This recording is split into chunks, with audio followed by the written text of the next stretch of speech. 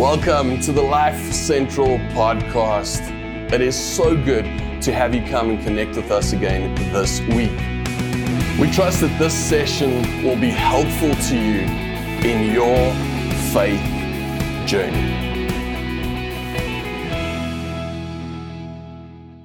We don't enjoy uncertainty. We enjoy certainty. We enjoy a conviction that things are the way we expect them to be. There was a Dutch experiment where researchers took two groups of people. The one group of people, they told that they will experience 20 strong shocks. The second group, they told that they will receive 17 light shocks and 3 strong shocks. What was the result of this experiment? Well, the subjects in the second group, they sweated more. They had faster heart rates, and the uncertainty caused great discomfort and stress, and a great intensity in other places that wasn't electrical shocks. All because they were uncertain about what was going to happen next. Uncertainty does that to us. It makes us stress and worry about all kinds of things. Carl Sagan famously wrote, "Many years ago, so the story goes, a celebrated newspaper publisher sent a telegram to a noted astronomer. Wire collect immediately 500 words on whether there is life on Mars." The astronomer dutifully replied, "Nobody knows, nobody knows, nobody knows," 250 times. But despite this confession of ignorance, asserted with dogged persistence by an expert, no one paid any heed. And from that time to this, we hear authoritative pronouncements by those who think they have deduced life on Mars and those who think they have excluded it. Some people very much want there to be life on Mars. Others very much want there to be no life on Mars. There have been excess in both camps. These strong passions have somewhat frayed the tolerance for ambiguity that is essential to science. There seem to be many people who simply wish to be told an answer, any answer, and thereby avoid the burden of keeping two mutually exclusive possibilities in their heads at the same time. Life does seem simpler when we don't have to hold two or more ideas or possibilities of the same thing being true at the same time. Nobody knows is probably the worst answer when it comes to our constant questions of what does the future hold? What is my purpose? What is the meaning of life? And those kind of big, pivotal questions. We fear being caught off guard. We fear being in a position of not knowing what to do. That's to a great extent why we make great plans, why we go to great lengths to do safety and security measures around our houses. It's why we have the many insurances that we have. We fear a day when we don't know what's going to happen next. We're afraid when reality, without warning, just suddenly proves different or other or more or less than what we thought it was going to be. That's the point where unhealthy fear suddenly sets in. Anxiety takes hold, all because we don't know what's going to happen next. But the question is, did we ever really know what was going to happen next? Have we ever had it covered in any way, shape, or form? This question, what's going to happen next?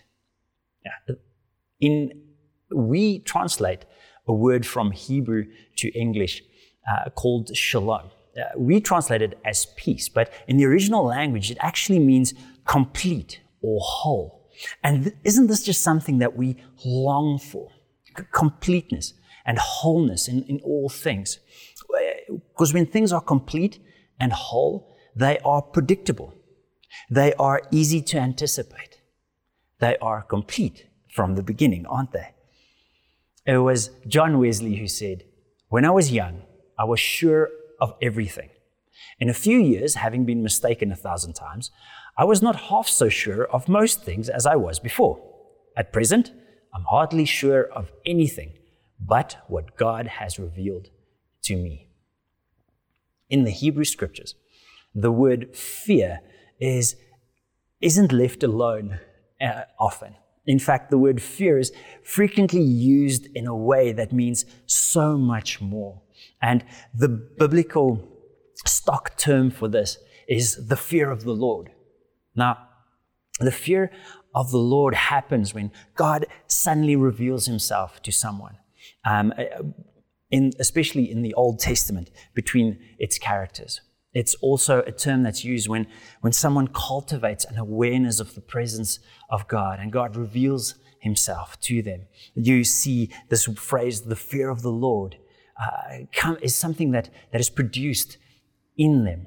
There's a revelation in all of these cases that we are not the center of existence, that there is a bigger realization that we are not the sum total of all that matters.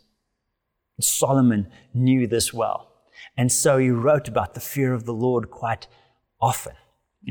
Let's look at two places where he did that. The fear of the Lord is the foundation of true knowledge, but fools despise wisdom and discipline. Proverbs 2 says, "My child, listen to what I say and treasure my commands. Tune your ears to wisdom and concentrate on understanding. Cry out for insight and ask for understanding. Search for them as you would for silver. Seek them like hidden treasures. Then you will understand what it means to fear the Lord, and you will gain knowledge of God." Solomon knows that the fear of the Lord keeps us on our toes. It keeps us fully awake with our eyes open, ready to receive whatever life has for us next. At all times, we're aware of what's going on around us, because we don't want to miss a thing. See, the fear of the Lord prevents us from thinking we know it all. It prevents us from closing our minds to possibilities that weren't there before, that were unclear and uncertain. The fear of the Lord prevents us from acting presumptuously, from thinking that we know things that we don't know. And then when we do that, we lose out on the beauty. We lose out on the truth. We lose out on the goodness because we don't recognize something, or we don't understand something, or because things are unclear. The fear of the Lord has us living right at the edge of being alive, right at the edge of being fully alive, but it has this amazing quality to it. It's living right on the edge, but the fear, the scary bit, that's removed. It's being fully alive with the scary bits deleted right out of it. See, the fear of the Lord is a requirement if we want to negotiate uncertainty well. How do we get through uncertainty? How do we cultivate this fear of the Lord? Well, we'll talk about this in a little bit. But the truth is, we all face uncertainty, and we don't know how to get through it, and we think that we won't. We all fear that there's a chance that we'll never get out of this uncertainty that we're currently facing. We'll never see the end of the depression. We'll never see light at the end of the tunnel. We'll never hear an end to the yelling. We'll never see a gray sky brighten, and we'll never feel this burden on our backs lighten. We feel stuck. We feel trapped. We feel locked in. We feel predestined for failure at times. The question is, will we ever get out of this pit? I love this quote from Max Lucado. He wrote, "Deliverance is to the Bible what jazz music is to Mardi Gras. It's bold, it's brassy, and it's everywhere." You see, to God, deliverance is bold, brassy, and everywhere, because that's who He is. God is in the deliverance business. We have 66 books compiled together called the Bible, where God tells these wonderful stories of Him delivering those who live lives surrendered to Him over and over and over again. See, for Daniel, it was deliverance from the lion's den. For Paul, it was deliverance from shackles. For Peter, it was deliverance from prison. For Jonah, it was deliverance from the belly of a whale. For David, it was deliverance out of the shadow of Goliath. For the disciples, it was deliverance from the storm. For the lepers that Jesus interacted with, it was deliverance from their illness. For Thomas, it was deliverance from his doubts. And for Lazarus, it was deliverance from the grave. When we hear all this, and this is just such a small part of the greater narrative of God's deliverance for His people. If you go and read all these accounts, you quickly find that God's favorite word seems to be through, taking people through things, not leaving them on one side or ripping them out on this side and throwing them down on the other side. No, He goes through things with us. God goes through the Red Sea with the Israelites. He goes through the wilderness with His people. David encourages and tells us that He goes through the valley of the shadow of death with us. He even tells us later that God goes through the deep sea with us.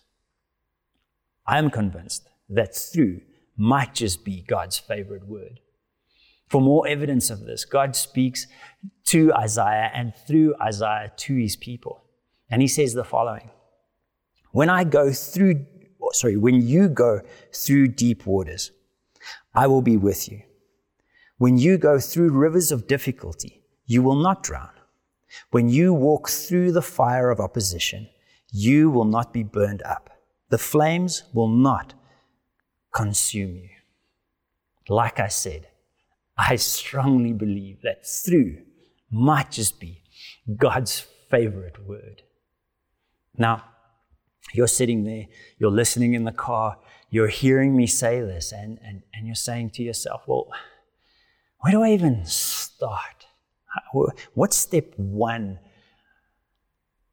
of getting to know this fear of the Lord, of getting to trust this God of deliverance, this God that goes with me through whatever I might face, so that I can get through this uncertainty, this not knowing, this sometimes hell of uncertainty in me? Well, I want to say that it's something that seems counteractive, but it really, really produces fruit. I want to tell you that you need to practice to be still. I want to tell me that I need to practice to be still. What do I mean by that? Well, Moses had just led the Israelites out of slavery. They'd just come out of Pharaoh's house, pretty much, out of Pharaoh's country. And he's leading them towards the Red Sea. And as they get to the shore, they realize that Pharaoh is chasing after them. And the people look around at Moses and they are stressed, they are uncertain, they are anxious, and they are worried. And he answers them when they ask, what do we do next? And he says the following in Exodus 14, the Lord will fight for you. You need only to be still.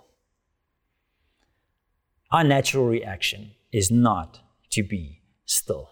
Our natural reaction is to plan more, to hold on to things harder, to relentlessly jump between anxiety and despair in our minds. Being still, man, that's not a natural reaction. You see, the next problem in this stress, in these troublesome moments, is that it's like your brain starts shutting down important processes. It's like it impairs our ability to solve problems.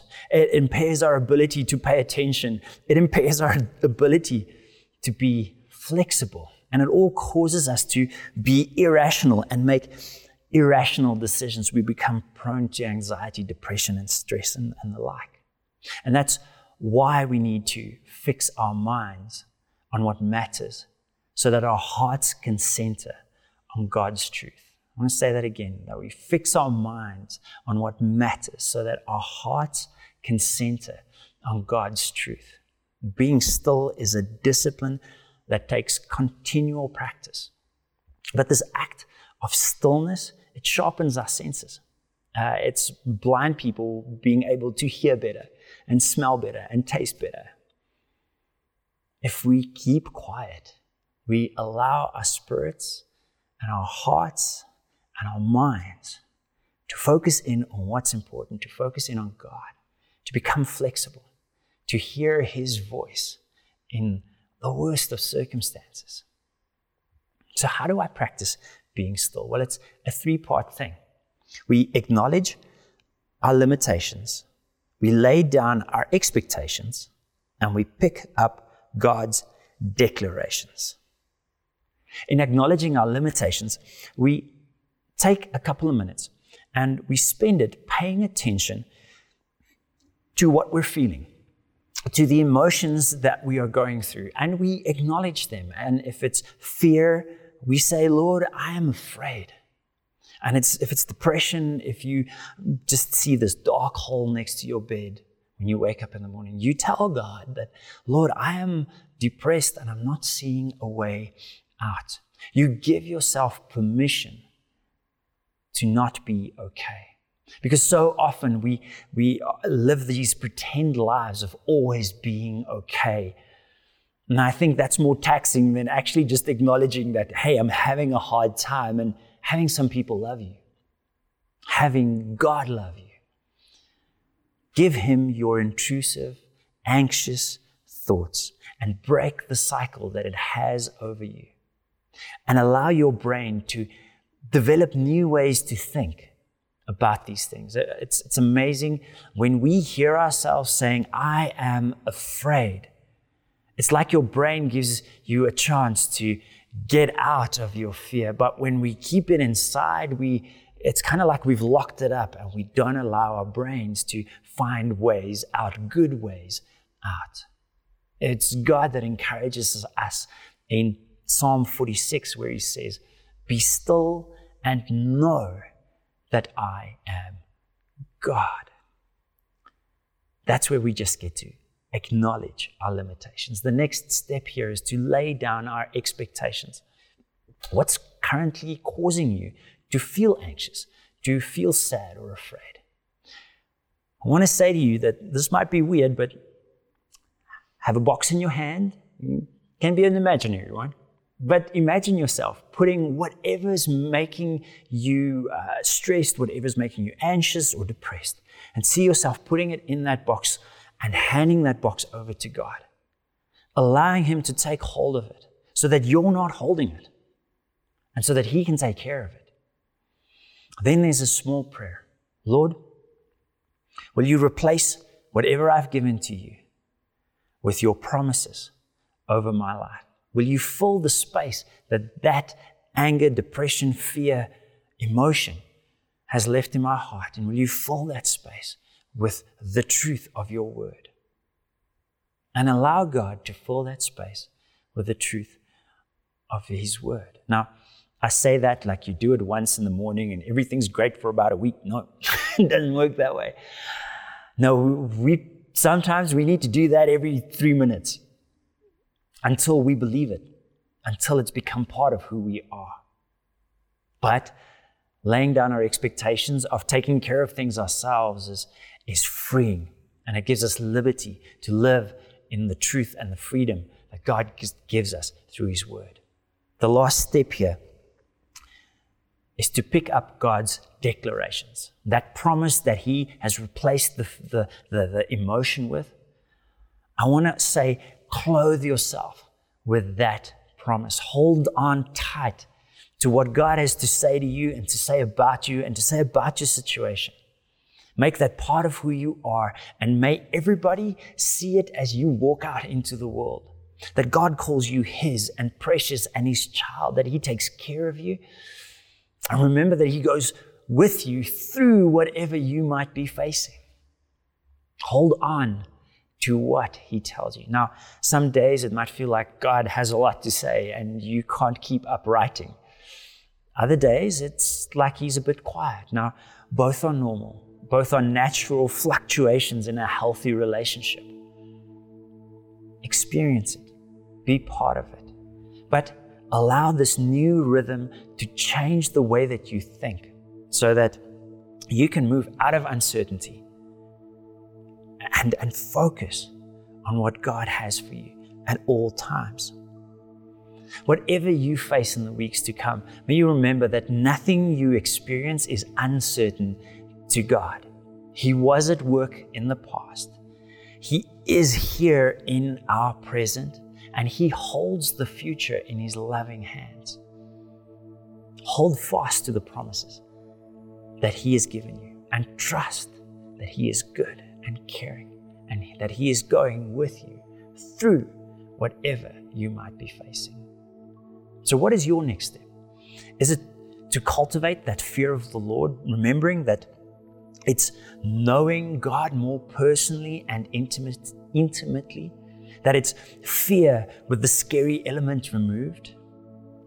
Do you need to remember that God carries us through? He carries us through our circumstances, through the waters, through the rivers, through the fires, because that's what He does. That's who He is. And thirdly, do you need to cultivate this practice of being still? Being still and knowing that God loves you, that He cares for you, and that He helps you and He loves you at all times. Let me pray with you. Lord, we thank You that we can be here today. We thank You for how Your words are spoken into our hearts today, Lord. And whatever our next steps might be, Lord, I thank You that You come alongside us, that You walk with us through whatever we might be facing. And Lord, when our emotion seems more real than life itself, Lord, will You come and You help us to bring the reality and the truth of You and Your word to every single situation, that we're not overcome by things that aren't true, but that we are carried by You, by Your word, by Your truth, by the truth of Your word in everything that we do, that we might get to know You more, and that fear of the Lord, that fear that brings us right to the edge of living, to the edge of existence, Lord, where we're supposed to be so afraid.